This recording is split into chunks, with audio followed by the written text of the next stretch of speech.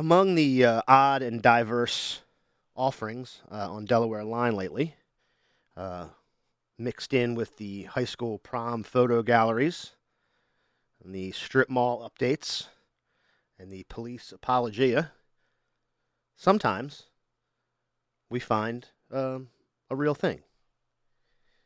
This was June 1st, 2023. No answers for family of Delaware man dead after Philadelphia federal prison, quote, altercation. Xerxes Wilson, the News Journal.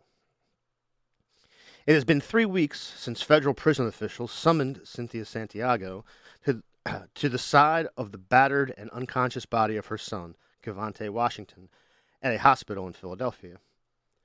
Washington, a 31-year-old father of three who grew up in Wilmington, would never wake up and died the following day. Officials told the family he was hospitalized after a, quote, altercation while imprisoned at Philadelphia's Federal Detention Center. Since then, Santiago said she's been able to ascertain little about her son's death, which she believes was murder. In a written statement that prison officials said was issued to local media the day Washington died, a spokesperson wrote that staff were alerted to a, quote, perceived altercation at around 3:40 p.m. May 10th. The statement said Washington was transported to the hospital, that another prisoner was, quote, medically assessed, and that at the facility, and that no other staff or inmates were injured. The Federal Bureau of Investigations was notified, the statement said. FBI officials in Philadelphia declined to comment. We'll post the whole thing. I mean, I think, as Lex normally does, gives you sort of an idea of what perhaps transpired. But it's just a great example, again, that our criminal justice system is set up to demean, torture, and just finally expire people. It's a sad story. We'll link to it. Can I say something on that? You certainly can. You want me to open and then you can say your thing, or you want to say your thing? I'll just say it. I mean, just a quick note. I mean, I don't know what happened. We read what we saw, what's in the story, but it's a scoop, and it shouldn't be a scoop. I mean, it's good on Lex for getting it, but this is something that the prison system should send out to everybody when it happens. There should be a press release that says this happened. These are the details. Well, even when we get the details, it's not really details. Yeah, but there was an incident. It shouldn't. You shouldn't have to scoop the Inquirer on this. This should be everybody should know about it.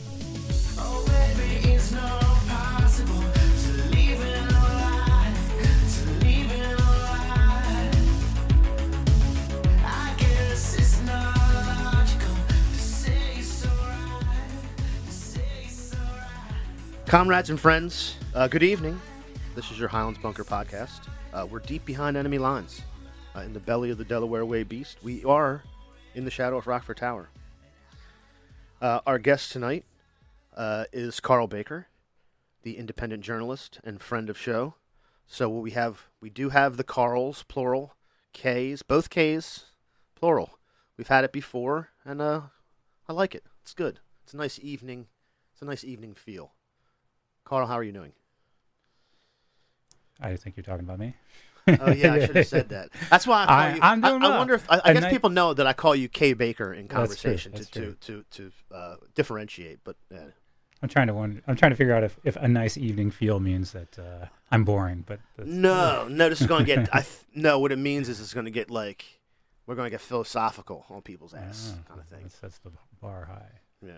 Well, look, we'll do it like this. You have a new independent journalism project. We actually talked about it before. Yeah. And you're kind of following through in a certain sense, getting a feel for how to sort of start it. We'll talk about that. Yeah, that's a good way to characterize it. For that, you wrote an update about how they continue to give away our port. Well, they pay to give it away, but we'll get to that part of it.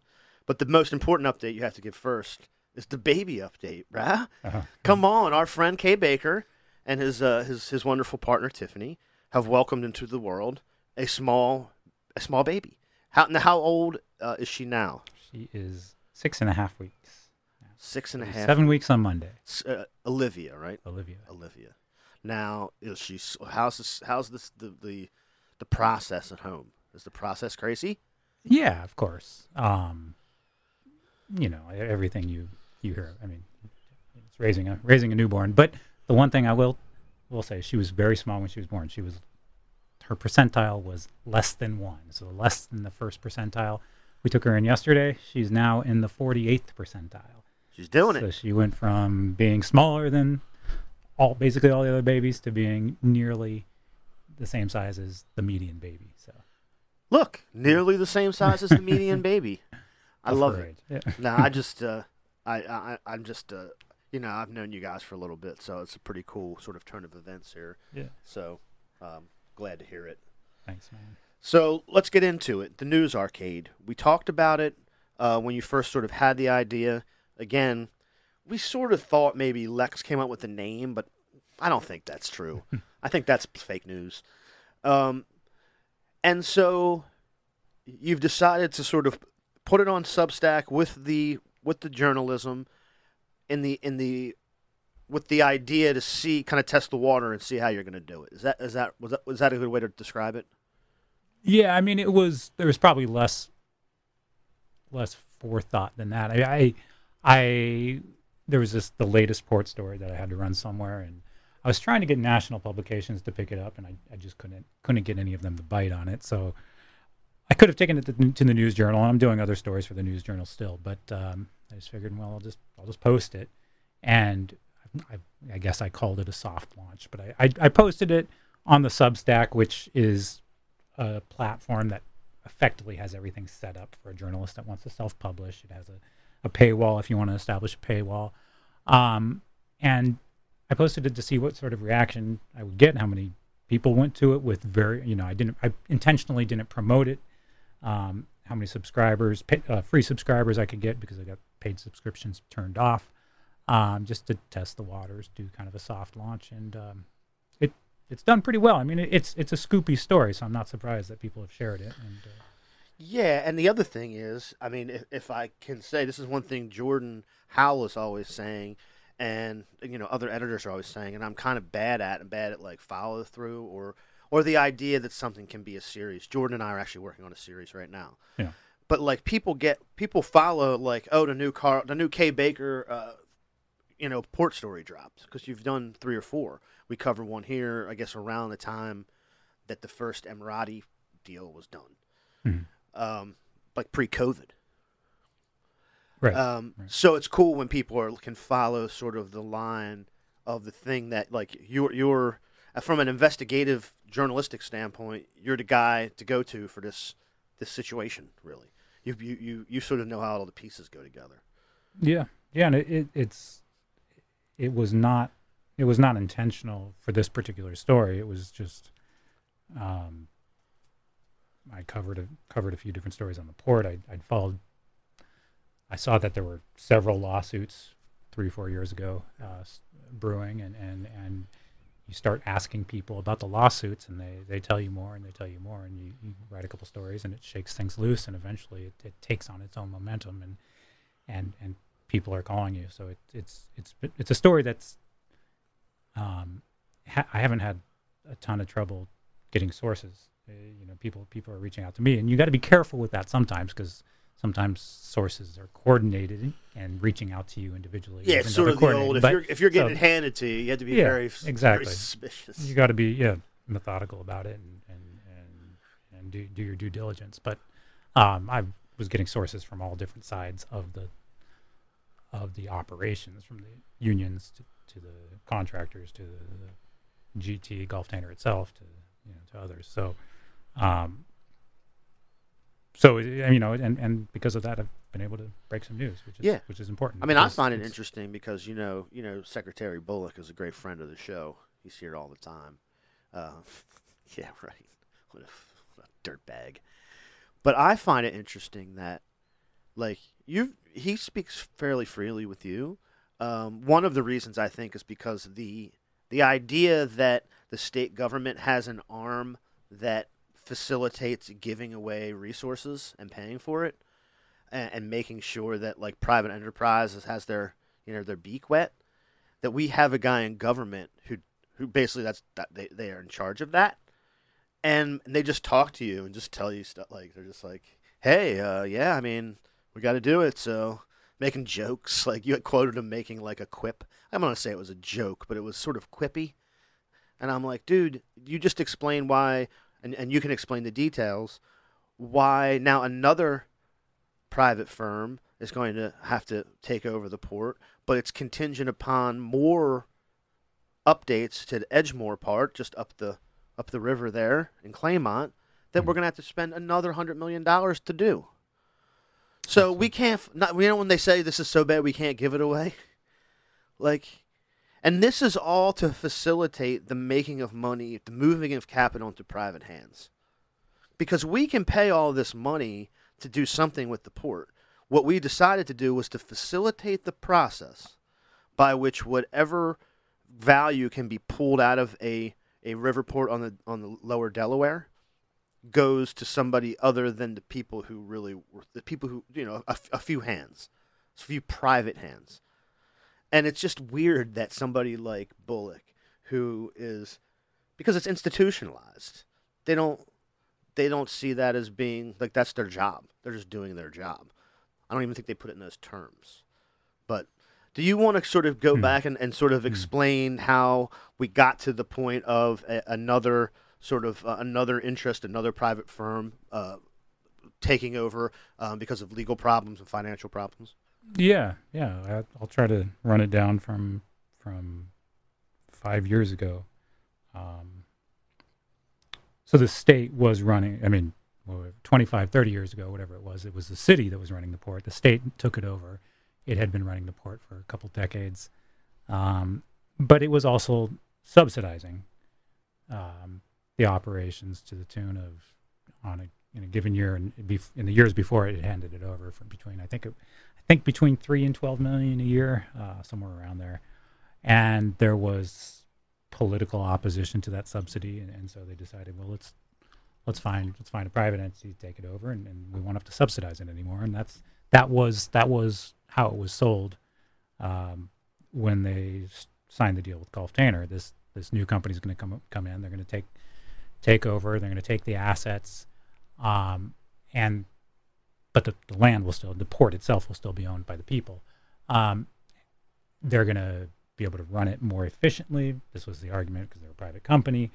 And then they'll be able to use those profits to, in turn, invest in this new container port at Edgemore, which will then, 5 years ago, they were saying it could double the port jobs in Delaware, which would have been huge. It would have been great.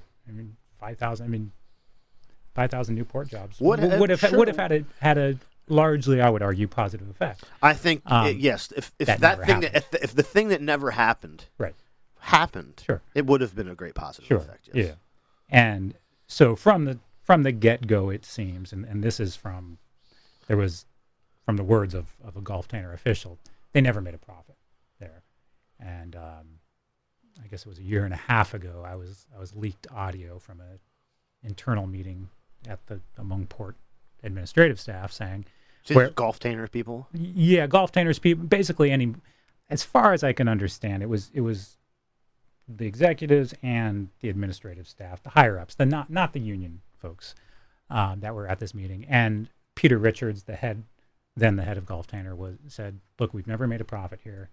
In fact, recently we ran out of cash, and we're in crisis mode, effectively." And I ran that story. Then that was when, to me, I had heard lots of things before. There had been lots of indications of financial distress with lawsuits, with contractors not being paid, with other rumors being swirled. But that was the first definitive. Okay, they're admitting it. They're having problems. From then, it never really improved, not enough. And then last fall, their creditors, so the local subsidiary that still operates the port, because it hasn't switched over yet, is GTUSA Wilmington LLC. Now, they had borrowed, what I understand, is $100 million back when they took over the port. I've heard that that liability is larger now because of certain fees or whatever. But anyway, we'll say it's $100 million. Those who lent GT that money was this group of creditors led by AIG. So last fall, AIG said, enough is enough. We're going to take over the board of directors for this local subsidiary. Effectively, we're taking over the port. Because if we control the board controls the company. The company operates the port. So AIG effectively took over the Port of Wilmington last fall. Since then, they were trying to find anybody to take it over, as far as I can tell. And they had heard from several companies that were interested.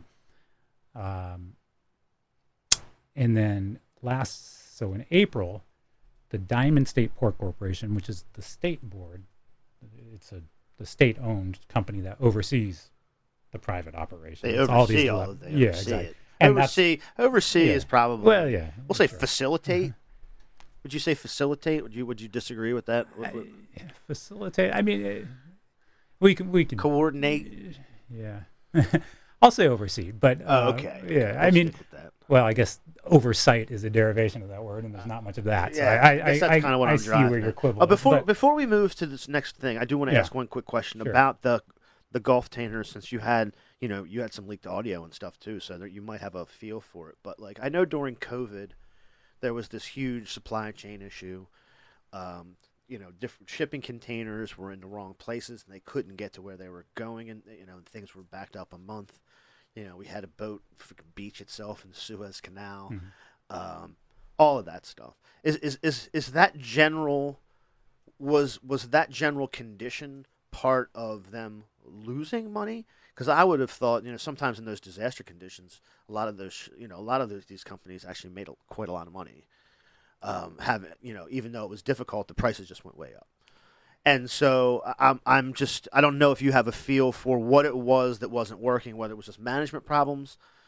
Were they claiming that there were problems with the port itself, or was it sort of the economic problems of the supply chain and COVID and all that, or something else? So yeah, I mean, I've never gotten to the bottom of that enough to be able to comfortably say this is why it was. Right. But I can tell you, during that meeting, which I had received audio, Peter Richards, the executive, had said, we have not been paid entirely. We have these unpaid receivables from some of the shippers in the millions of dollars. I'm not making a statement whether or not that's true. It was said on. It was said, and then he said that I think he said the contracts themselves were, and I'm going off memory here. I think at least some of the contracts with those shippers were money losers. Now, port officials have generally made statements that the pandemic was tough on them. Again, I don't know. I mean, it's. I think it's important to note they rely much more than other ports on bulk goods, not on containerized. They still have containers, but not. They bring in fruit. They bring in orange juice, automobiles. Automobiles, and we were still buying fruit and orange juice from the grocery store at the time. So you could look at the aggregated numbers of bulk tonnage. I don't even know if those have come out I don't think they have been released by the feds for 2021. But eventually we can look at that and say, okay, it's gone up or gone down. But that's a long way to say I don't know. Yeah. I mean, there's a couple little clues, but nothing definitive to be like, this was the now we do know they got $10 million from in PPP money. So they got federal money, right? Okay, so now we're up to speed. They're having these difficulties. AIG basically calls it in, takes over at the board level. Now they're shopping it around. Right. That's sort of where I guess where we're at now, right? And last, the Diamond State Port Corporation had a board meeting in April where they reviewed some of the proposals they were considering, and they reviewed it during a private, secret, whatever you want to call it, executive session. Executive session, baby. Everything goes on behind closed doors here. They'll tell you who's taking over the port, my friend. Right. But during the public session, they didn't name any names. During the public session, they passed a resolution saying we have 3 finalists and we're going to announce somebody on May 22nd. So May 22nd comes along. They announced this Massachusetts company called Instructure. Instructure owns Port Contractors, which is a company that has operations in and around the Port of Wilmington. They're a known commodity here. After that had happened, I was also given there was that news. A source at that time also gave me the minutes from that April meeting of the executive session, and it was then I was able to see, oh, okay, so this is who they considered. And I had heard from other sources the names of the companies, but I didn't have all the details that those executive session minutes did. And it showed that they had considered, there was the Massachusetts company that ultimately was I guess I should say initially chosen, because it still needs to be confirmed and it needs to be approved. There was the Port of Philadelphia, the owners of that, they're the Holt family. There was Golf Tainer was bidding for to effectively retake its lease. So they did some fancy mathematics, and now they're back in the game. Yeah. I mean, they had their own proposal. I mean, as I understand it, tell them we're back up. Functionally, how this works is whichever company takes over is gonna buy the debt, that $100 million I was telling you about, right, from AIG. So that's still sitting on AIG's books. Yeah, but they're selling it, as I understand. I don't have this officially from them. They're selling it at a discount. Okay. So because this is all in distress, so they're going to sell it, what I understand, for some amount less than $100 million. Right. Whatever. So which is why Golf Tainer, unsurprisingly, was interested, because they'd be able to. They're getting a deal. Exactly. So they were interested. There was this big shipping company from Korea called HMM. They were interested. There was a Turkish company. There was a company ostensibly from the UK that was. It owns a oil and gas terminal in Estonia. Just bought one in the Bahamas. It's called Lewathan or Levathan. Okay, people that's a shady business. Yeah, and it has connections to Abu Dhabi. Who doesn't? Yeah. And ultimately they chose in structure, and so now this choice needs to be approved by the legislature. They're going to have to amend the concession agreement, which is the lease that they operate by. And AIG is compelled to go by the Diamond State Corp's decision. That's a good question. Yeah, because that's the one part. Like I wonder. And again, it's not like a democratic process. You're able to kind of peek behind the curtain a little bit. Yeah. But I wonder whether, are they? I guess it really doesn't matter at the end of the day, because the what they're deciding is whether the Holt family is going to make money off own the port or whatever. But I do wonder what AIG can do. I mean, I guess we can find out, because if the legislature has to approve the board, the Diamond State Board's action, then we'll know. And importantly, there's going to be changes to this lease called the concession agreement, and the concession agreement is I can't remember how many pages it is, but it's very detailed, as probably thousands of clauses that govern this relationship between the state and whoever operates the port. So those changes could be very critical, could have consequential impacts on the port, on the residents nearby. So that whatever I'm looking forward just to seeing what they propose as changes to the concession agreement, and then whether or not the legislature approves it, and then the Diamond State Port Corporation will also again have to approve it. Is that part of pending legislation right now, Karl? Do you know? So the legislature has to review the Diamond State Port Authority's decision to sell the port to the New England company. It hasn't been introduced yet, but the pre-file was today, so I haven't looked at that yet. Okay, so it could be now. Okay, I didn't know if it was buried in something or unless it said approve the Diamond State Port thing. It's possible they might put in an epilogue language in the budget, so that's probably something we should keep a look at. Yeah, okay. So that's what happened last year when they added. I'm pretty sure it was in the bond bill. I think it was in the epilogue. Because they're writing the budget right now, because they're on a Joint Finance Committee break. Right. And that's something we should flag that to look for it. I imagine they're still negotiating what those changes will be. Right. And I should say I don't know if all of those players that I mentioned who showed interest are just dropping out and saying, okay, we lost. I think there might be some that push the legislature to say, hey, You get lobby from the consider whoever. Yeah, the Holtz or the Korean firm that has lobbyists or whatever. Exactly. Yeah. Hey, you should look. Hey, you should look into this. I don't. Yeah. I guess I should say. I say that to say I don't know if that story is quite. If that's the end of the story quite yet. Yeah. Where it is tentatively the board has given the go ahead for the New England firm. Right. But there's tons of steps. It's probably being still negotiated, and we don't even know if it's like a final. We don't know what AIG can or will say about it, I guess, or what position they're in.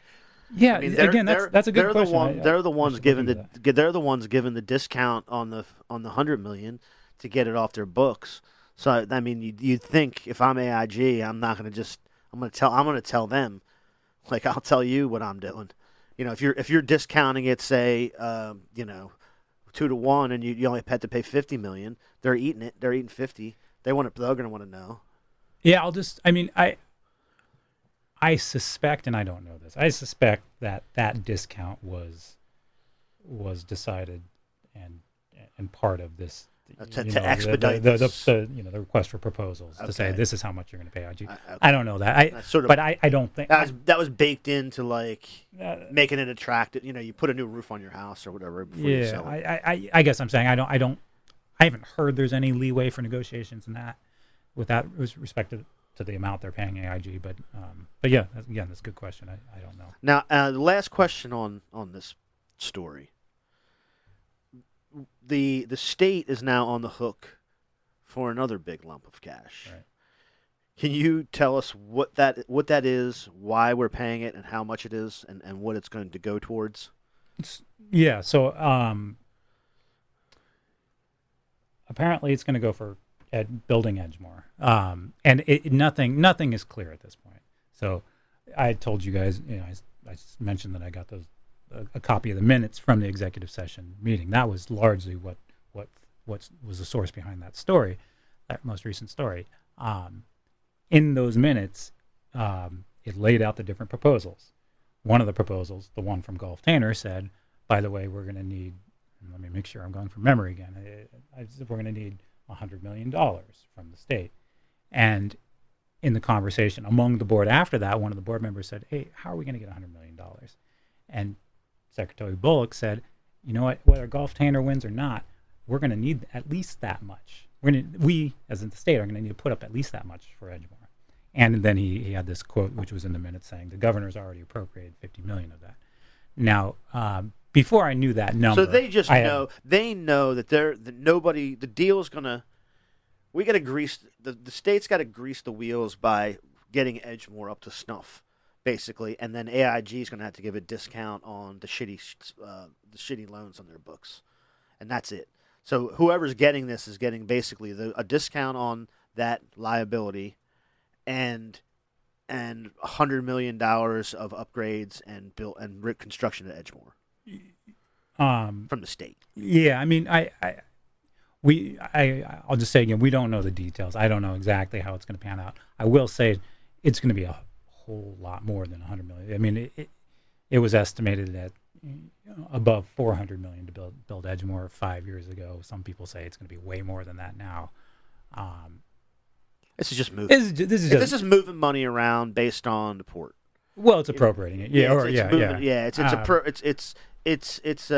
And again, the problem is that, as you said at the beginning, the thing at the end that was supposed to be, we're going to have all of these new, 1,000 new technological jobs, not Amazon warehouse jobs or bullshit, real, jobs. But they never fucking come. That part, we never get to that part because we're fucking around with bad debt and people wanting a whole new port built that we don't have the money for. And, yeah, I mean, obviously we don't know where this is going to go. Yeah. But if past performance is all indicative of future results, it's going right to the bottom of the Delaware River. Yeah, I mean, I think it's important to point out that there are, whatever the number is now, it's tough to say. 5,000 people whose jobs depend on that port now. As reporters, you always write, okay, it's a it's an anchor of blue collar jobs or whatever. But it's real. Like there's a lot of people who make good money, who support family, support lots of people based on those jobs, and if it goes to shit, that is very consequential for all the people who work there. No shit. And all the people who benefit from those salaries. So yeah, that's why a lot of this stuff. I mean, I was just talking to my my UPS driver today, Keith, because they're getting ready to. Speaking of a good blue collar job that people are trying to fight to get the right stuff for, yeah, I mean, I would love it to be true. I would love it to be true that when captains of industry make a bunch of money, they build more plants in towns like they used to and employ people. But that's just not true. Like you were talking about, you use the sort of the canned boilerplate language of like, how they would sell this sort of transaction. And it's like, yeah, it's the same. It's just boilerplate, but it's not true. It doesn't work like that. So I'm just very happy to be able to promote this work. I'm very excited about like where it's going to go. I mean, you don't really know exactly how it's going to scale up from a paywall or subscription base, but we'll have you back in to talk about it, and we'll continue to link to your stuff because people love Kay Baker port stories. It's just a fact. Everybody knows that. There will be much more than port stories. I in there. understand. And yes, but I mean, just to give you some details about that, like I said, I published that story just to put it out there. I may not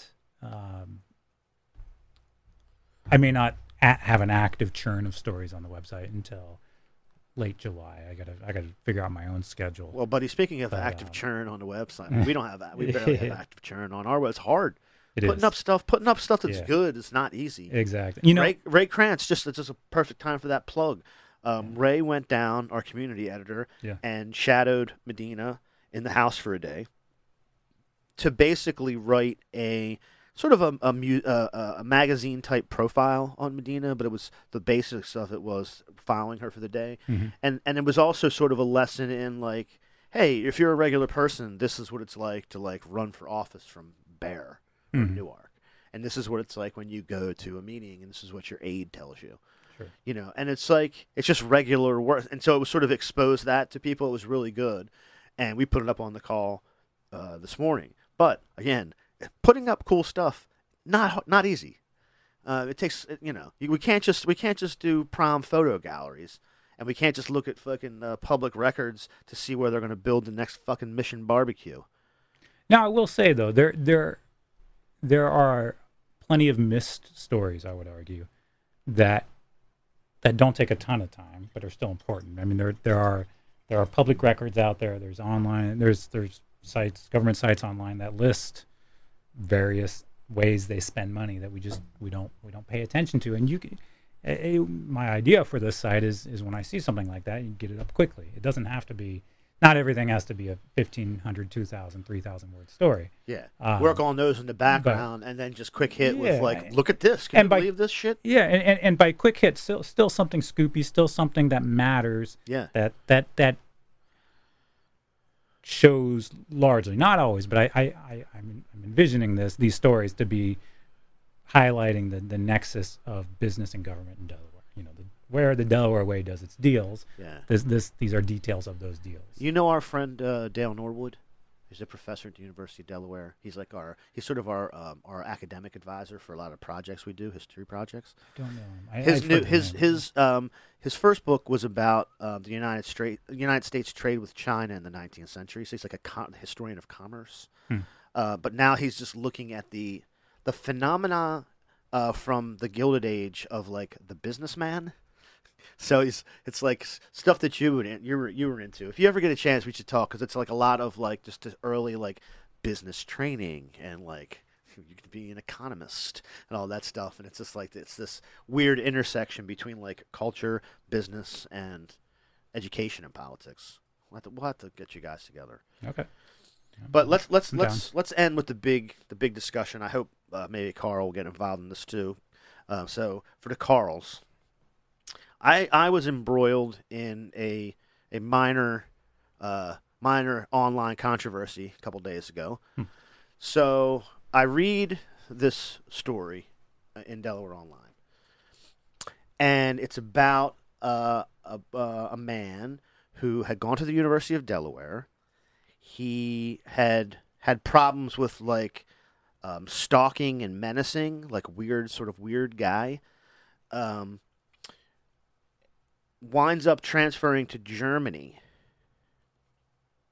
He did like $1.5 million worth of PPP loan fraud, and so he was extradited back to the United States.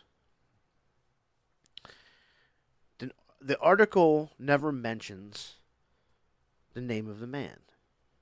Now, what I should have said was, I should have just said what I thought, which is, I kind of know why you're doing this, but I think we deserve to know why. But what I said was, why is the name not in here? And so everybody pulled the DOJ did a press release that basically gave the person's name and all of the details. Now, you see a press release like that, and you're like, former UD student, stalking, like all these things, extradition from Germany, all these keywords are going to just pop, pop, pop, pop, pop, pop, pop. So the old editor of the News Journal would call those golden nuggets. Golden nuggets, yeah. So the golden nuggets, the keyword search, right? So you have to do the story because of the keywords, but you know you're not going to follow up on it.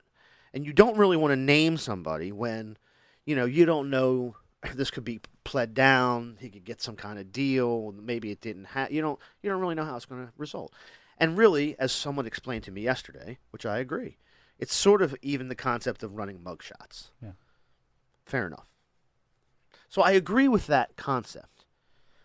But if you're going to do like clicks without consequences, because like you're just cherry picking stuff that has the best buzzwords, the best golden nuggets, and you have to like not even tell the story because you're like, yeah, we don't really care about this story. We only care about the story insofar as it has the right keywords. And we know that the consequence of running a person's name with this is just sticking it on the internet without knowing fuck all where it's going to go. But that is never discussed. When you read it, if there was a note in there that just said an indictment is simply criminal charges, this won't be adjudicated for months or years, maybe. Now you're sure there wasn't at the bottom, because they've put those specific editors' notes at the bottom. I remember there was. Well, there wasn't the first time I read it. Okay. Because then the internet decided to start linking to the DOJ press release, right, and saying, "Oh, the name is this," and I'm trying to tell them like, "Yeah, I get that. I actually don't really care what the name is. What I actually really care about is this thing that we're talking about." But nobody really got that point. Like, I'm like, yes, I know what the name is, and I actually know why they didn't run the name and all of that stuff. But it's not clear to me. It's not clear to a reader why they're not. It looks weird, and actually, it's a little bit nefarious because you're looking for keywords, you're looking for golden nuggets out of these sort of salacious, just salacious details is how I phrased it, because I didn't know golden nuggets, but now that I know that, I'm going to start using that. So like, what are we to make of this?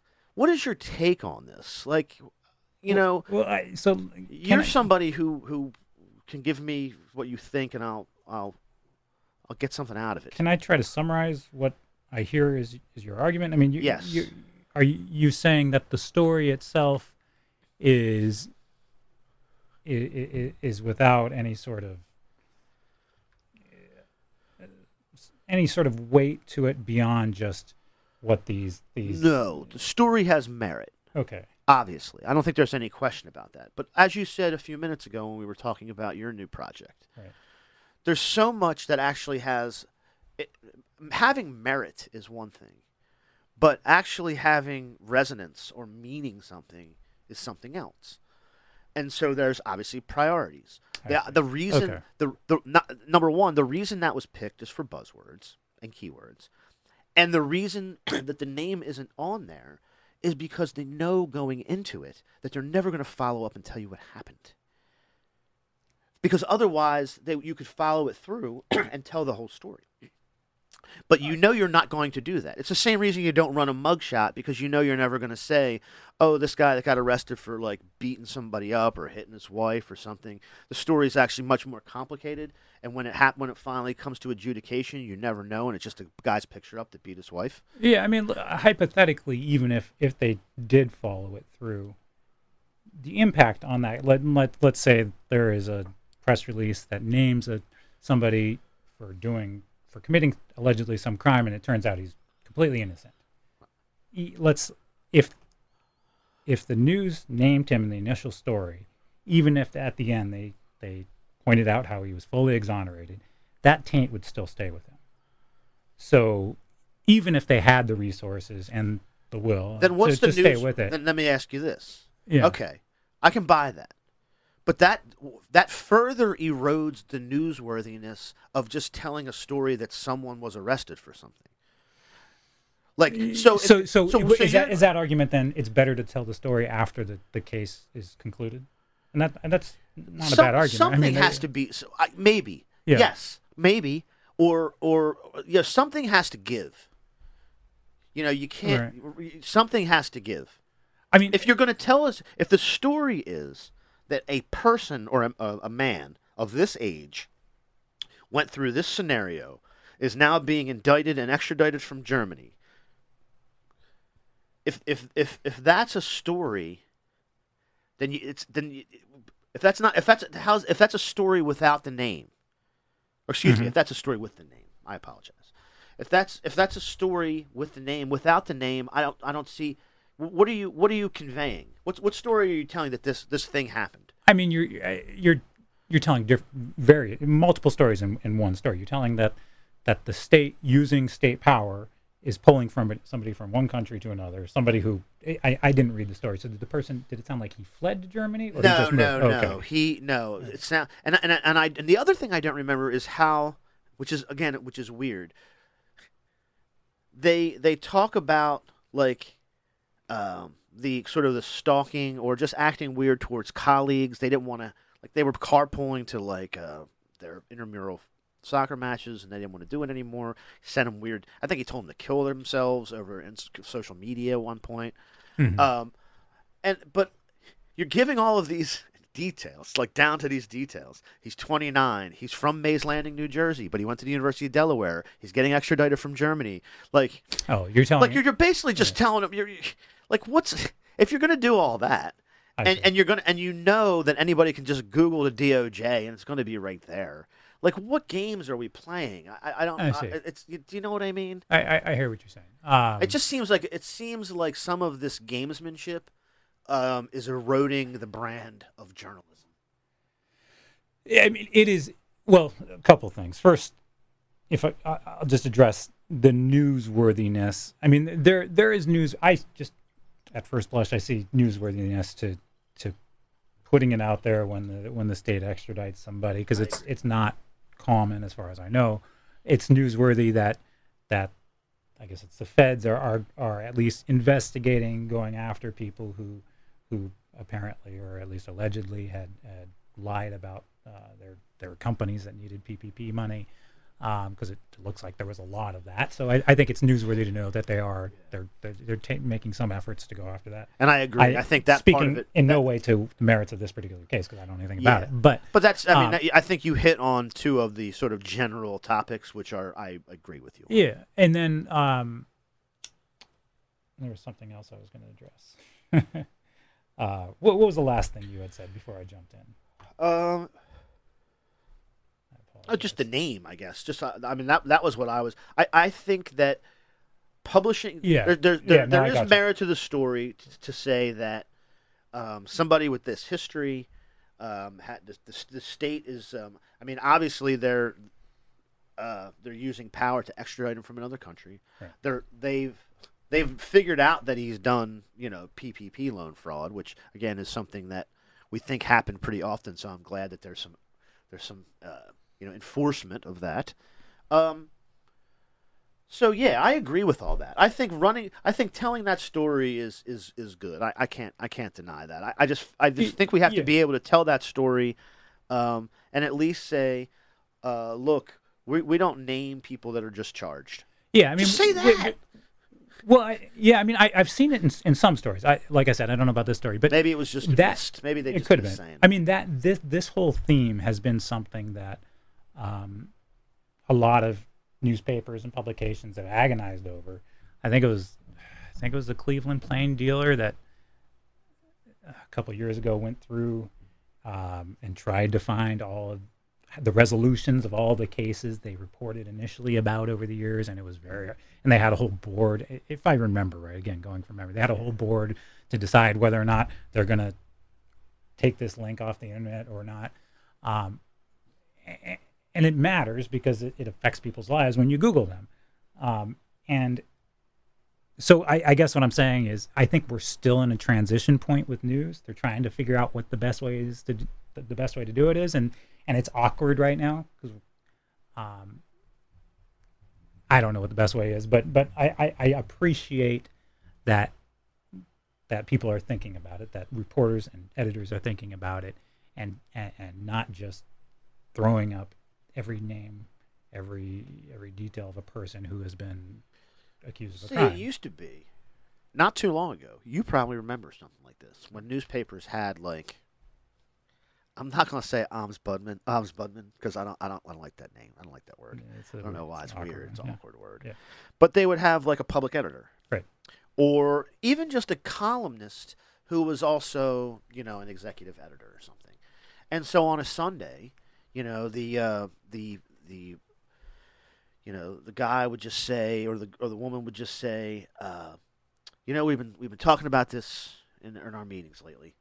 And we did this with mugshots, and this is and just publish something sort of talking about why you're struggling to figure out a middle ground for this, and just be like, of all the people that should be honest about what the shit that they're doing, is the people that are trying to look to see if everybody else is being honest about the shit that they're doing. Well, that's why. Why do you think they're not being honest? Because because I couldn't tell when I read that why the name wasn't there, and it looked odd. Okay. So I think a regular reader would think the same thing. All that I'll say to that is that it was last week, I remember, because I went to the press conference. I didn't write anything about it, but there was the U.S. attorney in Wilmington did a press conference about this drug arrest they had done. Yeah. And in Esteban Barra's story at the News Journal, he didn't name the defendants, and it was all the way at the bottom of the story that explained. It was an editor's note that explained why. See, maybe I just caught maybe it. Maybe it just wasn't all the way to the bottom. Maybe I'm off on my bullshit, and I because I remember, because what I did was I got to the end, and I remember thinking, okay, he wasn't named. It's like it's a UD student, then a graduate student in Germany. So I'm thinking, is it a minor? It can't be. So I scroll back up, and I'm scrolling and sort of scanning, and I see 29 years old. Right. Going back, and I'm like doing the math, and I'm like, okay, but so I understand if it was a minor, and usually when it is, it just there's a sentence in there that just says that, and so maybe I'm off on my bullshit for nothing. I don't know if I don't think so, because I got like within 15 minutes of posing the question, like a lot of apologists sort of getting all my shit about it, but not because it was clear in the news. They were just explaining like what you are. Well, they don't want to. And I said, I understand that. I understand it's the DOJ. But they were reading it as well, and also at least confirming that there was no indication as to why we're going into excruciating detail, including like quotes from death threats that these women got online. But zero explanation about, hey, this all looks bad, but we don't know anything really. This is what it is, and we're not naming people who are just indicted or charged. And I would say when a publication does something, when they change their Kathy policy. McGinnis probably wished that they just waited until she got all that problem would have just went away. Wasn't she? She was found guilty of something, wasn't she? Yeah. But anyway, the one thing I would say is that putting editors' notes at the tops of stories, that is seen. The ones at the bottom are often not, because people don't usually read to the bottom. So I agree that especially when you change a policy, and this is, I mean, I'm Monday morning quarterbacking, but yeah, I mean, it should be as clear as possible. I mean, news should be as clear as possible in the news, in the article itself, and in any explanation of how, you know, we went about doing the news or reporting the news. It should be crystal clear. So if you didn't know, I think that tells us we should have, or not we, because I'm not at the News Journal anymore. They should have been clearer about it. Yeah. So. Yeah. Okay. Well, it sounds like, especially if it was like on, but Esteban got on my nerves this week anyway. Yeah. I mean, does he really have to be like, these cops blew this guy away? They feel weird about it though. Like what? So it's a big story. They released a bunch of like information about them having to go in and like talk to people and be like they're traumatized because they shot the guy. Mm-hmm. And then even one of them in these, I don't know if they were leaked or released by the county. Oh, they is must this Lamont Moses? Yeah. It was there's a lawsuit going on against the cops right now. So Okay, so it came out in right. right. I see. Got Okay. you. That's the only way under Leobor. That's the only way that those documents can be released is a civil case against the cops for violence against somebody or a wrongful death. So that in that case, a lot of the files can get released that otherwise would not be able to. Yeah. Mm-hmm. Yeah. So it was just like it really shows behind the curtain of what happens to these men and women in blue when they have to blow away a citizen. You know, I felt like I was in a Verhoeven film or something. Yeah, I mean, it would have been. I you know that could be that could be an important thing to note, but it's hard to. I think first we need to address the fact that the cops weren't, that the public information officer, the cop for the police, was not honest to begin with. That's the first story in that particular case. But this goes back to the bullet question. The bullet question. That person, the public information officer of the Delaware State Police, of the Newcastle County Police, of the Wilmington Police Department, they're paid to lie, to obfuscate. I mean, they're not supposed to be. They're paid to be. To obfuscate. Yeah, I mean, you think they're not lying to you? Well, yeah. I mean, so this is something that I thought about. And Lex puts it in a story about the prison situation. They're paid to be like, there was an incident. So you think about, you know, there's the PR industry, right? And a public relations representative for a big Fortune 500 company, their job is to protect the interests of that company, right? Okay, that's fine. So when I talk to them, I know that's what they're doing. Now, a PIO for the state, whatever department they're representing, their job is, you know, it should be not to represent the interests of their bosses. It should be to represent the interests of residents, of the people, right? So there's a difference there. I feel like are you having a breakdown? Like, I understand. This is sort of like, you know, the Edgemoor Port's going to bring 5,000 jobs. Like, I know how it's supposed to work. Oh, I'm not saying it does. But I'm just saying that the PIOs for, and especially police, they're in a very unique category. But they're not serving. They're serving particular interests, and they're making sure that their message is vague enough and very little of it, very small amounts of vagary to protect their interests. Well, I mean, I'll state it clearly. I just don't want to speak. I mean, I'm not going to call you naive. I would never stoop to that level. But this is, I mean, I wasn't saying it to be naive. I was saying it to say that's what the ideal is. But a couple of things. First of all, you were saying they're being vague enough. Let's be clear about that particular case. And this is me speaking. That PIO after that incident said that Lamont Moses drove, and I think I have this right, at a high rate of speed at the officers. If you watch that video, that's not true. He didn't drive. He tried to go around. Anyway, I said that PIOs should be representing the interests of the people, because to show that it seems to me, and I can't go back 30 years because I don't know what it was like then. But it seems like the professionalization of the PR industry has crept into government. And so now we have this mindset of a private public relations representative in state government. So they're representing the interests of their bosses as opposed to the people. And I get that sounds naive. That's ideal, but that still should be what their job is. I definitely think it's gotten worse. What do you think the consequences are going to be, and have there been any? I know that I guess some of the Newcastle County cops have been disciplined in some fashion. I don't know how much we know about it. So maybe there has been consequences on somebody just blatantly lying like that. But I bet you there won't be. And because you know what they use all the time too? When stuff finally comes out, like when body camera doesn't match, happens all the time. They're like, oh, I did this, this, and this. And then somebody has it on video, and you're like, I didn't do any of that. I mean, cops are making a report. The PIO is reading the report. And it's like fog of war. They use like the fog of war. Well, I couldn't really remember. I mean, it was so traumatic for him to have to shoot that guy in the head. Well, that's why it's great that we have some police departments Yeah, use body cameras, I mean, and I wish that's all of the them thing. would. But I mean, and so the fact that there's really no expectation, or the bar isn't where you think it is. The bar of holding people accountable. The people who get held accountable are like Kathy McGinnis.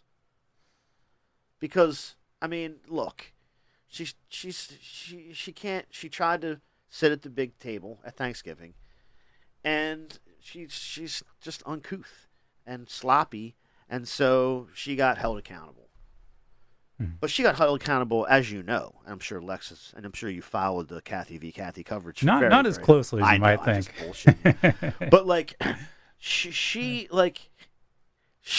even the stuff that she was convicted of. Now, I'm not making an argument about the legality of things, because I actually think she should have been convicted of the felony. I sat through every minute of the case. Yeah. I definitely think so. If I was a juror, I would have convicted her of the felony, and I don't even. There's reasons for that, because I'm a jury nullification for nonviolent crime guy, but I don't like when bosses bully their people. Right. But the shit that she got convicted of is garbage. It's just garbage charges, just garbage misdemeanors. They just wanted to make an example out of a public figure who was acting like a jerk, and so they did that. I don't know if I even have that much of a problem with it, because there's no like jail involved or anything. All right, so nobody at another level, nobody's going to get fucking held accountable for that. So I think we've identified a problem here. So what's the next step? I think the next step is what we just talked about. I think the next step is the only people we can count on are people like you and me, and the News Journal, quite frankly. And Delaware Public Media. That's the only people we can count on to not have to do that is us. We have to stop pretending that anybody's going to do it to us. No, everyone's going to lie until we can prove that they didn't. But if you're doing PR, or like, I know everybody has to get paid. Like, it's one thing to have to hit a certain click number for a Gannett or whatever. I get that. I do understand that. But we could be a little bit clearer about what we're doing, hold ourselves to a higher standard, and start being very clear about what's being done to us. Like, Chris Barish is a great reporter. I would never say he isn't, because he is. But like, his idea of having like a good relationship with Mike Przicki, like, he thinks like he's doing Mike Przicki probably the biggest favor than any reporter. I mean, it's sort of silly. Like, we have to scrutinize and be a lot more suspicious of how we're being used. Like, you mentioned it before when you were like, it's when you're given something, you always have to understand the purpose for why you were given it. And if you're I mean, this is why the stuff that you uncover is so profound and important to the dialogue, is because you're obtaining it in a way and then verifying it in a way that you can put it in context. But if you assume the PIO is telling you the truth, you can't put anything in context because that person's lying. Mm-hmm. So if you're not going to come out and say this person's obviously telling lies, here's the receipts, and just call people what they are, people will be like, oh, that person's telling me the truth now. They have the receipts. I mean, nobody will ever say that. Everybody's on the same team almost. I mean, I think that would be a good next step for journalism, is to document when there has been verifiable misstatements by PIOs in the past, and the next time they say something, you have to qualify their statement with, in the past they said this and it turned out to be false. Yeah. I think that would be fine. I think that'd be good journalism. Yeah, a little more. And see, I don't think, because the way I would do it obviously is like inflammatory. But you don't have to. But the thing is, if you have the goods on something in journalism, and this is, if you find the story and you get the nuggets, the most direct, non-inflammatory terms are the best. They communicate the story the quickest, and if you have the goods, you have the goods. You don't need to use inflammatory terms. Yeah, and I will say, because Hannah was getting a little bit of stick from the DOJ story. Yeah, I was really impressed with the story about the basically the Delaware Sackler, right, who built the big tech. It was part of the big tech boom right, in Newark by the old Chrysler plant, and just turned out to be a pill pusher. Like, now again, did she particularly think of herself as a pill pusher? No, she thought of herself as one of the Roys. You know, they're moving money around. It's just the thing that they're squeezing revenue out of and cutting costs is actually like an opiate, to get people addicted to an opiate. Yeah, that was an important story. And I thought that was really great that they told, because it did, they did go after people who normally they wouldn't. And so I thought that was pretty great. And it highlights also more of that, please. Yeah, yeah. It highlights that you don't need to. I mean, that even if a story happened years ago, it can still be reported now if it hadn't been reported. Yeah. You know. Absolutely. No, 100%. Yeah. I don't know. And I know I threw some digs out. Yeah. Look, I'm sorry. I'm not really sorry, but I'm not really sorry. Like, I get if it bleeds, it leads. That's fine. I'm actually not, like, I get that. But now it doesn't even have, if it has six of these 100 keywords, we're going to go up 12%. If it has 12 of these 100 keywords, whoo, boy, if you could put Beau Biden or Hunter Biden in it, shoo.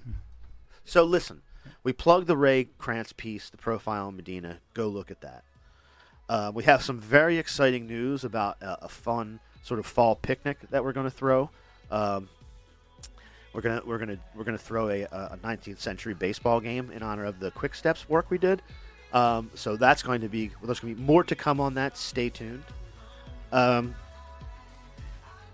yeah, I really appreciate what everybody's trying to do, but I'm gonna have to tell you, left is best.